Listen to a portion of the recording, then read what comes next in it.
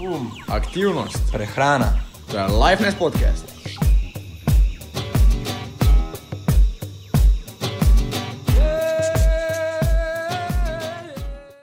Dobrodošli in pozdravljeni v novi epizodi Lifeness Poznaj sebe podcasta. Moje ime je Blaž in zraven mene je malenkost Žan Carli. Ok, zdaj v današnji epizodi Žan smo rekli, da bomo govorili o umu, ne? Ja, danes v današnji epizodi bomo imeli malo več govora o umu in kaj bomo pač govorili o umu, ne? To pomeni, da ima malo freestyle varianta. Tako nekako, ja. Ker dejansko um je ful velika, zelo obsežna tema. Ja, mislim, da bo 15 minut, 20 minut premalo, ne? Definitivno bo 20 minut premalo v tem primeru, ne? V mojem primeru načeloma 20 minut je kar dolga. Ok, začeli smo v pravi smeri, dobro. Ne, danes mi je tako ena zanimiva stvar prišla na pamet, ne? Povej. To je o tem, kaj je sploh point našega življenja. Zakaj sploh mi živimo? Mislim, kaj imamo od tega, da živimo? Celo globoko vprašanje za moje mnenje, ne? Ampak dejansko bi se mogel vsak to vprašati. Ampak veš, tako odgovor na to vprašanje je po mojem tako res, po mojem na koncu enostaven. To, kot je globok in težek, oziroma težko vprašanje, je dejansko zelo preprost odgovor. Če smo dejansko prisebni oziroma če imamo kakšno neke vrste mentalne jasnosti v sebi. In kakšen je bil tvoj odgovor? Ja, na začetku je bil tako prazno, pa potem odgovor je ponovadi tak, kakršni so tvoji cilji v življenju, ne? Kaj bi ti rad počel v življenju? Ampak meni se zdi, da je prevečkrat slišimo ljudi, da bi radi nekaj počeli, zato ker bi radi zaslužili, pa bi radi potovali, pa bi radi šli tja pa tja, ampak meni se zdi, da ni ta pravi razlog v tem, da bi ljudje radi zaslužili cash, ampak da se odgovor skriva ful bolj globje, kot pa preprosto reči, da bi rad imel denar. Ja, mislim, dejansko, ja, ni to. Dejansko iti na potovanja, zaslužiti denar, to je dejansko nek stranski proces, ki se bo dogajal skozi življenje, oziroma ki naj bi se dogajal medtem, ko mi dosegamo naše cilje. Bolj je tukaj pomemben namen, zakaj mi želimo doseči ta cilj, ne?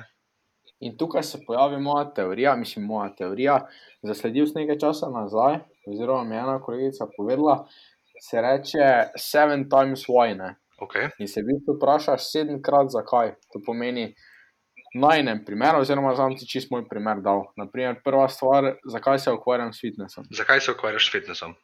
Ok, zakaj se ukvarjam s fitnessom, ne? In moj prvi odgovor je pač bil zato, ker se tam počutim najboljše, ne? Zdaj bo prišlo vprašanje, zakaj? Zakaj se tam počutim najboljše, ne? Dobro. In potem pač zdaj ne bi na dolgo pa široko razpravljal o tem, ker nima smisla, ampak point tega je, da odkriješ svoj globoki zakaj, ne? Dejansko, ampak bi rekel, tukaj je zelo pomembno, da so te zakaj zelo zavestni, da se zares vprašaš zakaj in da si probaš čim bolj iskreno sam sebi odgovoriti zakaj, ne?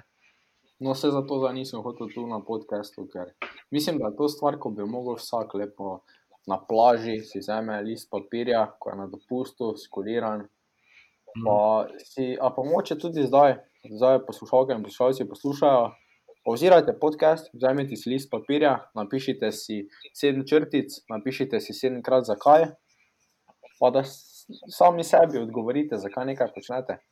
Tako je. Lahko začnemo tudi z čisto enostavno stvarjo, ne rabi biti dejansko nek življenjski cilj, ampak čisto enostavna stvar, kot ne vem, zakaj jem, zakaj treniram to stvar, zakaj treniram ta šport, zakaj vstanem zgodaj vsako jutro. Pač ni važno kaj, ampak začnemo lahko z simple stvarjo in potem to stvar nadgradimo in se vprašamo pri zakaj v življenjskih ciljih, ne? Ko hočemo nekaj doseči. Definitivno. Zdaj bi mogoče ti rekel, da smo ljudje preveč preprosti. Mislim, kako misliš v tem preprosti? Na splošno gledano, rečemo, tako smo se pogovarjali, ne? Vsak človek oziroma 3-4 ljudi ti bo reklo, zakaj nekaj počne denar. To pomeni, da ok, mogoče se nam ne da z nekom o tem pogovarjati, ok, vzamemo, ampak rečemo, da 3-4 primera folka ti bo rekla, dela to zaradi keša in to je zelo površinsko. Mislim, da smo ljudje površinski. Mislim, če je njemu recimo zadnji odgovor zaradi keša, pol to ne dela s srcem, ne? No, tu se strinjam. Takemu človeku je bilo 7-krat zakaj po mojem ful všeč. Mislim všeč, zelo priročno, ne všeč. Ja, ker mislim, sej ti lahko greš nekako proti sebi, bomo rekli v navednicah, in delaš neko stvar, ki ti ni všeč in s tem zaslužiš veliko denarja. Ma kaj smo tukaj zaštekali? Nič. Pa če pa ti delaš neko stvar, ki ti je zelo všeč, ti prinaša srečo, veselje in zaslužiš veliko denarja, ker ni to boljši recept za bolj veselo življenje. Mislim, definitivno. In mislim, da lahko zdaj kar preidemo na eno drugo temo. Zdaj samo za poslušalke in poslušalce, mi dva si nismo napisali, o čem bomo govorila, to je taki freestyle, tako smo rekli, ne. Tako Zdaj, ja. kaj sem hotel zdaj naslednje teme zdaj dotakniti, ko si me spomnil, zakaj se vse zgodi izven cone obdobja, ne. Zakaj za tista cona obdobja doma na toplem, zakaj tisto ni okej? Mislim, spet, ne bomo rekli, da ni okej, ampak ni okej, ne. Določenih, v nekaterih primerih je okej, ker pač recimo v coni obdobja doma ponoči spimo, da se regeneriramo, na primer. Ampak, ko mi smo v coni obdobja doma na toplem, ko zapravljamo čas, dajmo reči, torej da gre čas v prazno, tukaj potem nastane problem, ne. Torej bi rekel, da v bistvu, ko ljudje živimo v prihodnosti, namesto da bi živeli v sedanjosti. Ne samo v prihodnosti, tudi v preteklosti, ne. To pa se mi zdi še mogoče malo hujše. Ja, ker mislim, da preveč ljudi se obotavlja oziroma preobremenjuje, kaj se je zgodilo v preteklosti in pač so žalostni in so navezani na preteklost. Nek drugi ekstrem pa je, ko so pač navezani oziroma nestrpni glede prihodnosti in samo razmišljajo, kaj bom jutri, kaj bom potem naredil. Potem bom naredil to, danes bom potem bom to. Kaj pa zdaj? Kaj boš pa zdaj? In tukaj pol se ustavi, ne. In tu se bom jaz navezal na eno misel, ki mi dostikrat pade v glavo, ne vem točno, kdo mi je to povedal, vem, da nekdo mi je. V vsaki sekundi se ti lahko zgodi, da boš umrl. Pa žal taka stvar se dogaja na tem svetu, lahko pade, ne vem, bizarni primer, letalo zdaj na tvojo glavo, umreš, konec. In mi ljudje se preveč sekiramo za vse stvari, kaj so zgodile v preteklosti, prihodnosti, ko pa v bistvu v prihodnost pol dočakali ne bomo tega trenutka. Mislim, definitivno, pač zdaj v tem trenutku, ta trenutek, ki je zdaj, je inevitable, za reči po angleščini. Torej se ne more spremeniti, ta zdaj. Ampak ta naslednji trenutek, ki se bo zgodil, se lahko čisto kakorkoli, bilo kaj zgodi, tako kot si rekel, lahko pade letalo, bilo kaj se zgodi, lahko je to slaba, lahko je to dobra, ne. Zdaj pa odvisno od nas, kaj bomo mi tukaj izkoristili. Mi smo sami krojači svoje usode. Jaz pa rajši rečem ne toliko krojači, kot izbiratelji. Mi ne krojiš svoje usode, ampak si jo izbiraš. Ker vse že obstaja. Če se vse lahko zgodi, potem tudi vse že obstaja. Torej bi rekel, da je v bistvu usoda že vnaprej pripravljena. Tako ja, ampak ni samo ena, ne. Lahko je, tako kot se lahko bilo kaj zgodi, si lahko tudi bilo kaj izbereš. Torej si v bistvu ti zagovornik, da obstaja definitivno paralelno vesolje. Multiverz, ja, definitivno. Nismo prišli na drugo temo. Tretjo temo. Zdaj smo res globoko šla, ne. Tako bova pač malo glih se dotaknila uma in teme, kaj se bomo lahko pogovarjali o umu, ne. Zato, kar je tudi namen današnjega podcasta. Definitivno. Pa mislim, da na tej točki lahko na hitro samo zmotima, pa povemo, da definitivno vsak predlog bo dobrodošel. Ja, tako? Vsaka misel, vsak komentar, vsaka kritika, tudi mi se bomo učili od vas, ne, od komentarjev. Definitivno tako kot vi od nas, tudi mi od vas. Zdaj mogoče bi celo bila bolj vesela kake negativne kritike. Mislim, tako je, ne, ko ti da nekdo negativno kritiko, kaj je to? Ja, v coni obdobja padeš, ampak potem je na tebi, kako boš ti to negativno kritiko sprejel, ne. Definitivno, pa glede na to, da smo na začetku, bi bilo bolj pametno zvesti, kaj delamo mogoče za zdaj narobe, oziroma bi lahko popravila, kot pa pohvale. Čeprav pohvale, ne zdaj, da vam pravim, da samo negativo pišite, ampak pozitive bom tudi vesela. Veš kaj jaz pravim? Pohvale nas spodbudijo, kritike nas ojačajo. Definitivno. Vrhunsko povedano. Ja, če se pa dotaknem, veš, ki si mogoče prej omenil, ljudje se preveč sekirajo, ne. Definitivno. Jaz pa pravim tako, sekiranje, stres, zdaj mogoče bo to bilo malo smešno ali pa kontradiktorno, nič na svetu, nobena stvar, noben dogodek ni stresen. Bi se strinjal? Ja, definitivno. Stresnega, ki naredimo mi sami. Tako ja, mislim, sej boš žalosten, ko pač bližnji izgubi življenje, boš žalosten, ko končaš s partnerjem, izgubiš službo. S tem ni nič narobe, ampak dejansko stres, noben dogodek ne more biti stresen. Dejansko zunanji vpliv je tisti, ki nam sproži neko čustvo, ki ga mi že imamo v sebi. To je ta stres. Zdaj si dal zelo tak res ekstremni primer za smrtjo.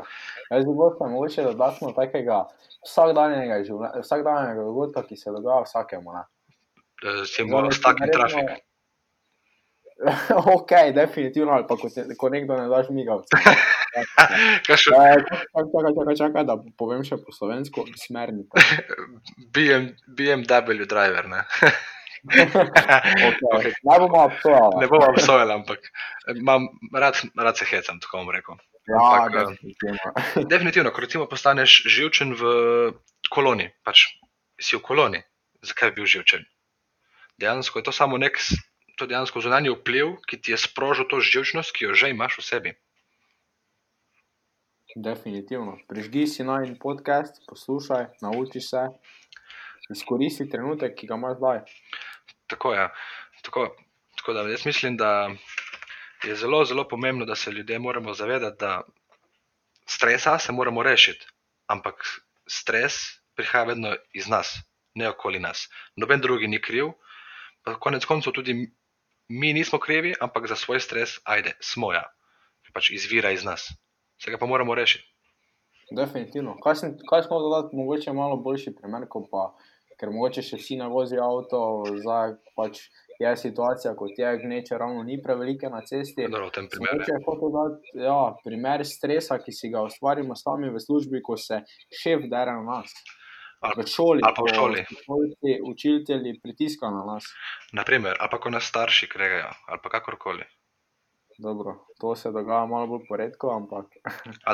Mislim, da starši kregajo, mislim, da v tem času korone, ki so vsi otroci doma, starši popizdevajo, ne? Ok, to imaš prav. Popizdevajo in starši in verjetno potem posledično tudi otroci, ne? Živčnost se prenaša. Zdaj bi mogla dati 2 piska, bip noter, ker ne? Aha, ok. Ne vem, to je slovenska, oziroma pravilno, da je na podcastu, ampak ja, se strinjam s tabo, definitivno. Dobro, ja, bomo mogla cenzurirati tole. Hvala pa za upozorilo. Se bom potrudil naprej malo manj grdih besed uporabljati. Toliko naprej od slavista Blaža, ki je slovenščina malo zelo porazna. Slovenščina. Ja. Blaž, povej mi pa ti, ki si bolj športnik, bolj športno usmerjen, kaj bi pa recimo mindset pri tebi pomenil? Koliko ti pomeni mindset pri športu? Kako bi ga opisal pri športu? Jaz bi rekel, da je to definitivno neka gonilna sila, ki te žene naprej. Ker po moje, mislim, ti lahko greš trenirati, ker v tem uživaš, lahko se v redu prehranjuješ, ker v tem uživaš, ampak če se ukvarjamo z nekim resnim športom, te žene napredek. Želiš si biti najboljši, želiš biti elita, če govorimo o čistem športniku. In po moje, tak športnik brez nekega, kako bi rekel, umskega znanja oziroma umske sposobnosti ne more biti vrhunski športnik. S tem, da umsko sposobnost smatramo kot neko željo po temu, da postane najboljši, ne? Ja, ampak to, kar smo se zadnjič pogovarjali, imamo nestrpnost, pa imamo ambicioznost.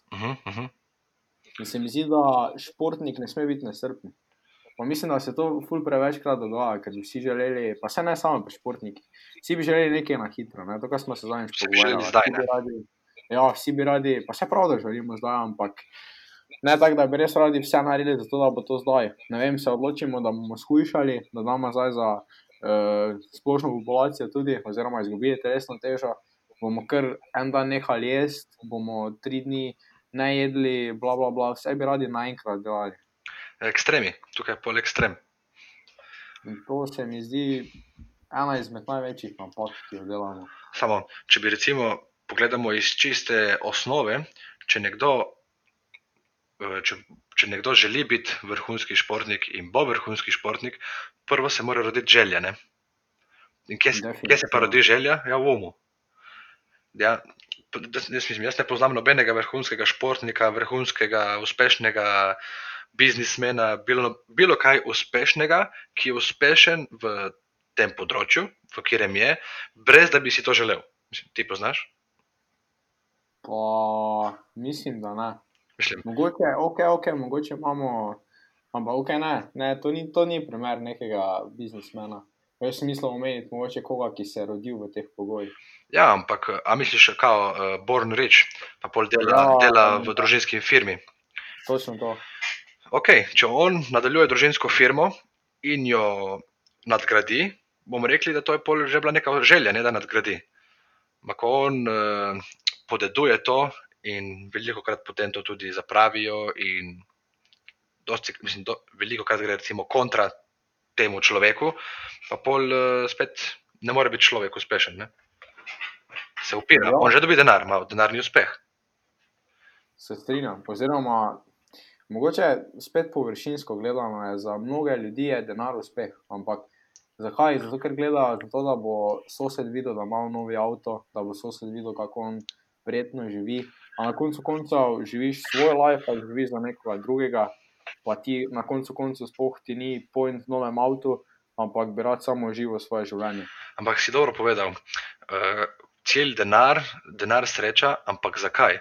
Da sosed vidi, da on vidi. Zakaj bi hotel denar, da drugi vidijo? Hočeš denar, hočeš ga zase, ker ga ti želiš. Ker si ti želiš, ne vem, vložiti denar vase, da se kaj naučiš, vložiti denar vase za potovanja, vložiti denar vase za avto, ker si ga pač želiš, ker ti je full lep, pa ker si ga ti želiš, ne so, ker si ga fucking sosed, da ga bo videl. Bip. Spet bomo dali en pip. Ja, se strinjam s tabo, res. Tukaj je veliko problem, ne? Ker pač ljudje hočejo, oziroma večkrat se hočejo pokazati drugim, namesto da se pokažejo sebi. Ampak na koncu koncev, če zdaj gremo res razkleniti to, se mislim, še imamo nekaj časa. Mala. Potem takem spet športnik, ki si želi nekega vrhunskega rezultata, da bi drugi videli, da je uspešen, imamo spet isti problem. Mislim, veš kaj bom rekel? Ne bom rekel, da je to toliko problem, zato ker vrhunski športnik prvo želi biti vrhunski zase, zato ker ne more biti zaradi drugih vrhunski. Ampak potem, s tem, ko on začne rasti in postane vrhunski in se pokaže, ne zato, da drugi vidijo iz tega, da se on pohvali, jaz sem vrhunski športnik, ampak mogoče v drugih vzpodbudi podobno željo, da tudi oni zmorejo. Ne? Tukaj je mogoče mala tanka linija razlike, ampak je razlika, ko ti se želiš pokazati drugim, da jim vzpodbudiš neko željo, da tudi oni zmorejo, da tudi oni so lahko uspešni in vrhunski na njihov način, ampak ne da pač, da se bahaš in si, jaz sem uspešen, jaz sem več kot ti, ne? Definitivno. Ker ko smo imeli prej pri sosedu, da pokažem sosedu nov avto, je da pač jaz sem več kot ti, ker imam nov avto. Ja, ne, pač. To ne gre Ampak skupaj. to sem dal res primer, ko se mi zdi, da ga res dosti krat slišim. Ampak ne slišim, da ljudje kar rečejo, jaz sem si kupil avto, ker bi rad, da sosed vidi, da imam nov avto, ampak razbereš iz njihovih stavkov, razbereš njihovega mišljenja, razmišljanja. Hvaljenja. Ja, točno to. Ponavadi rečemo, da so zrasle perutničke in krilca. Viš, mi, kaj rečemo, mi, visoko leta, Visoko leta, nizko pade, ne? točno to, hvala, si me popravil. Ja, nič, mislim, da je čas, da končamo na tej točki. Mislim, da sva zelo na grobo nekako požgečkala temo uma, ampak sva pa lih požgečkala mogoče nekih 10%, kaj misliš? 10%? Ajde, 5. 5%? Da bomo bolj radodarni, da jih ne bomo prestrašili preveč. Jaz mislim, da bi kar na decimalki šli, ampak rečemo 5%. Da jih ne bomo prestrašili, da bomo bolj pozitivni. Da nama preveč požgečkala, pa se bojo preveč smejali. Tako ja, tako jaz. Evo, mi končujemo v pozitivi, tako da bomo probali vsaki podcast končati v pozitivi, ker širimo pozitivo, ne negativo. Tako, smeh je pol zdravja. Definitivno, ampak vseeno zdaj, tako smo že prejšnjič rekla, če ste se komaj zbudili en prečudovit dan, če si ravno kuhate kosilo, pa je to losos, ne boste nikoli naredili takega dobrega lososa, ko mi dva z Dežanom, pač oprostite, ne. Tako je. Mislim, to pač je, ne. Upam, da si zraven naredite še eno veliko solato. Ogromno solato, vedno zelo paše, z zempom sem jo probal prvič, vrhunska. Ja, ne, vidiš, to pa je moja specialiteta, gorčica everywhere. Če se odpravljate spat in ste to poslušali zraven odhajanja na spanje, lahko noč, lepe sanje, In jutri bo nov dan in bodite vrhunski. Vsak dan bolj. definitivno. Se čujemo naslednjič, čau. Adijo.